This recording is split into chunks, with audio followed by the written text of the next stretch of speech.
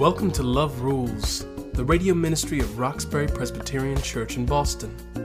My mom, Liz Walker, was Boston's first African-American television news anchor, but her most important job is what she does right now at RPC, preaching the good news about God's love. The Bible says, above all, love each other deeply because love covers a multitude of sins. How does that work? Join my mom now as she offers us Love Rules from Roxbury Presbyterian Church. Hi, everybody, and welcome to Love Rules. Today's message, Between the Rock and a Solid Place. I've chosen a couple of texts. Our two texts today start with Isaiah, the 35th chapter, the first through the third verses. The wilderness and the dry land shall be glad. The desert shall rejoice and blossom. Like the crocus, it shall blossom abundantly and rejoice with joy and singing. The glory of Lebanon shall be given to it, the majesty of Carmel and Sharon. They shall see the glory of the Lord, the majesty of our God. And then James, the 5th chapter, the 7th through the 10th verses. Be patient, therefore, beloved, until the coming of the Lord. The farmer waits for the precious crop from the earth, being patient with it until it receives the early and late rains. You also must be patient. Strengthen your hearts, for the coming of the Lord is near. Do not grumble against one another, beloved, so that you may not be judged. See, the judge is standing at the doors. As an example of suffering and patience, beloved, take the prophets who spoke in the name of the Lord. These are two seemingly contradictory texts. In one, the prophet Isaiah paints a picture of a desert blooming, the flowers blossoming in dry, parched land, and the whole earth rejoicing, while the words in the book of James are a sobering reminder of the hard work of faith. He encourages believers to stand firm and be patient. Isaiah's is a theology of exuberance, and James is a theology of endurance. So why did I put these two rather conflicting messages together? Our natural inclination is either to work or to celebrate. We don't necessarily think of comfort in terms of struggle. But this is exactly what the Bible teaches us. It is what I call the paradox of our faith. Christianity is overflowing with paradox, seeming contradictions. We are told the last will be first, and in order to save our lives, we will have to lose them. You have to die to your old self to be born again. And in order to reign, you must serve. The dictionary defines paradox as an idea or concept that contradicts itself or contradicts reason. It's the opposite of conventional wisdom, or it may just be absurd. Well, in the Bible, a paradox is God's truth that takes time and study to understand, to discern. In many ways, Jesus is the biggest paradox of them all. The one who promises peace also brings a sword. The one who offers an easy yoke demands that we pick up the cross. According to the world, that doesn't make any sense, and so the world denies Jesus. But you know, I was watching TV the other night, and what dawned on me was the implication of paradox in the world. You see, the world doesn't accept the Bible's paradox, but refuses to recognize its own. Watching TV, you'll notice how much happiness is marketed in advertising.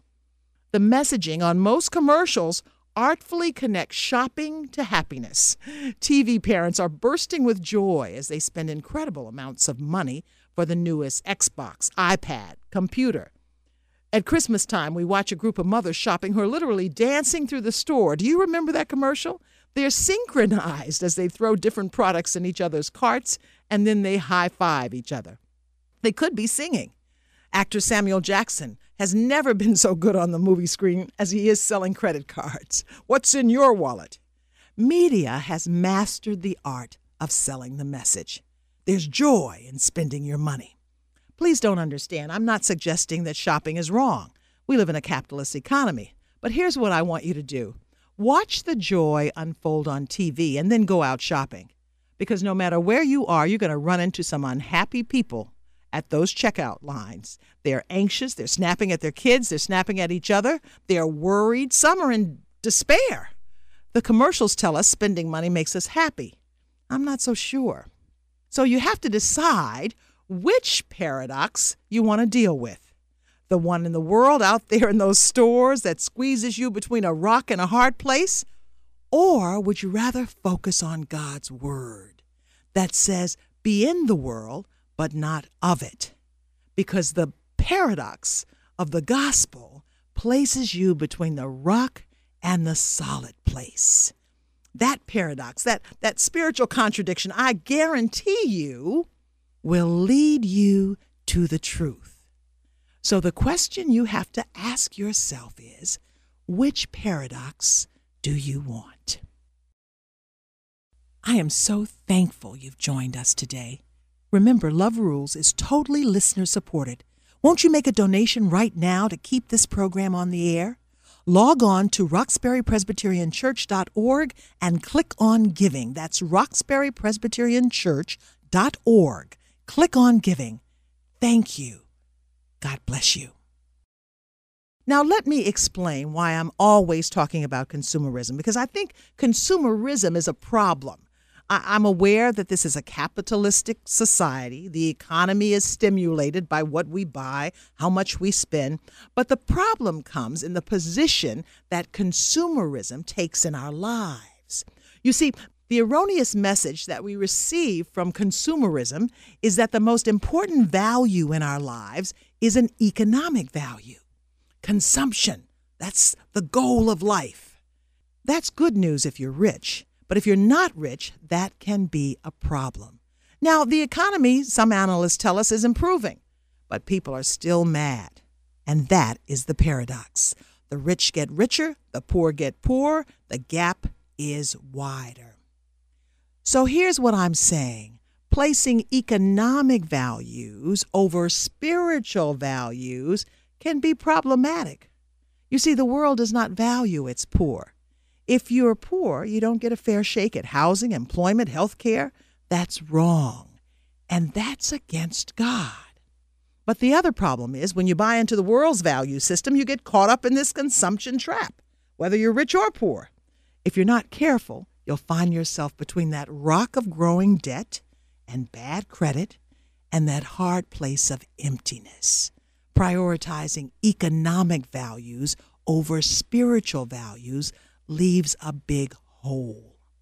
So James's message to the church was to examine itself against the world, to stop being hypocrites, and to teach correct Christian behavior. You see, folks in the early church were behaving just like the folks in the world. James warned them that faith is no good if it doesn't have the appropriate actions that go along with it. Faith by itself is not accompanied by action, and that is dead. And that's being between the rock and the hard place.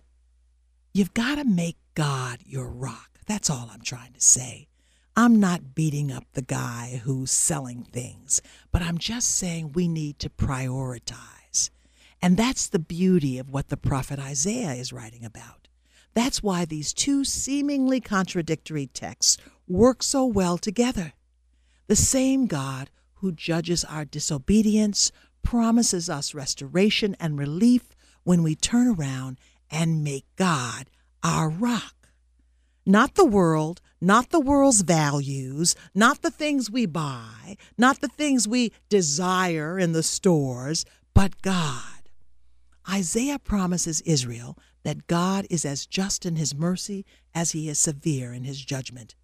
When you surrender yourself to God, you let go of the world. I'm not buying what the world is selling. And then, regardless of your circumstances, whether you're rich or poor, you find yourself between the rock and the solid place. You are now in the world, but not of it. Now you're modeling the paradox of Jesus. You are sanctified, set apart for sacred use. You are cleansed and made holy through believing and obeying the word of God. That's all I'm trying to say. Applying God's word in the family, on the job, in the mall, has the effect of purifying our minds and hearts. Be in the world, but not of it. Don't get caught up in the madness of the crowd. And this happens during holidays. It happens when we celebrate. It happens all the time that we're out there celebrating by being disconnected from our money. You don't need to buy hundreds of dollars worth of toys for babies. There's another way to do that. Show your love to that baby. You don't have to cut that lady off in the mall parking lot because you're in a rush to get to the next store. Let her in. Give her a break. Show her how God's grace works in the world. We are called not to conform to the world, but be transformed by the renewing of our minds. That's how rejoicing occurs in the wilderness and blossoms bloom in the desert. You show this barren, dying, consumption-driven world God's love and God's grace. And that way, you see, the world itself will be transformed, one person, one moment at a time. That's when you find yourself between a rock and a solid place. And that is the paradox of our faith.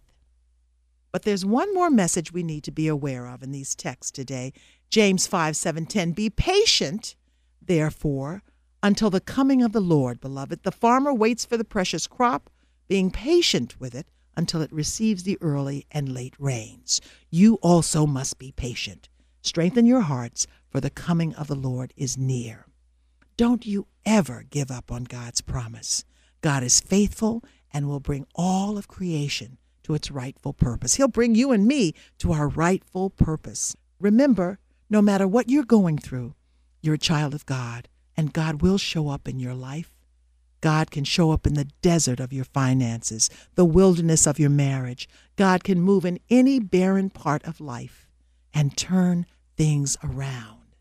Be patient. Know that you can make it. There is joy in hope. And that's the beauty of the paradox of our faith. Thanks for joining me. Be blessed. Thank you for tuning in. Roxbury Presbyterian Church is located at 328 Warren Street, right in the heart of Roxbury. Come worship with us on Sundays at 11 a.m. This is a listener-supported program. We invite you to partner with us and learn the many ways that love rules. Visit us on our website, roxburypresbyterianchurch.org, or call us at 617-445-2116. Love will reign if you let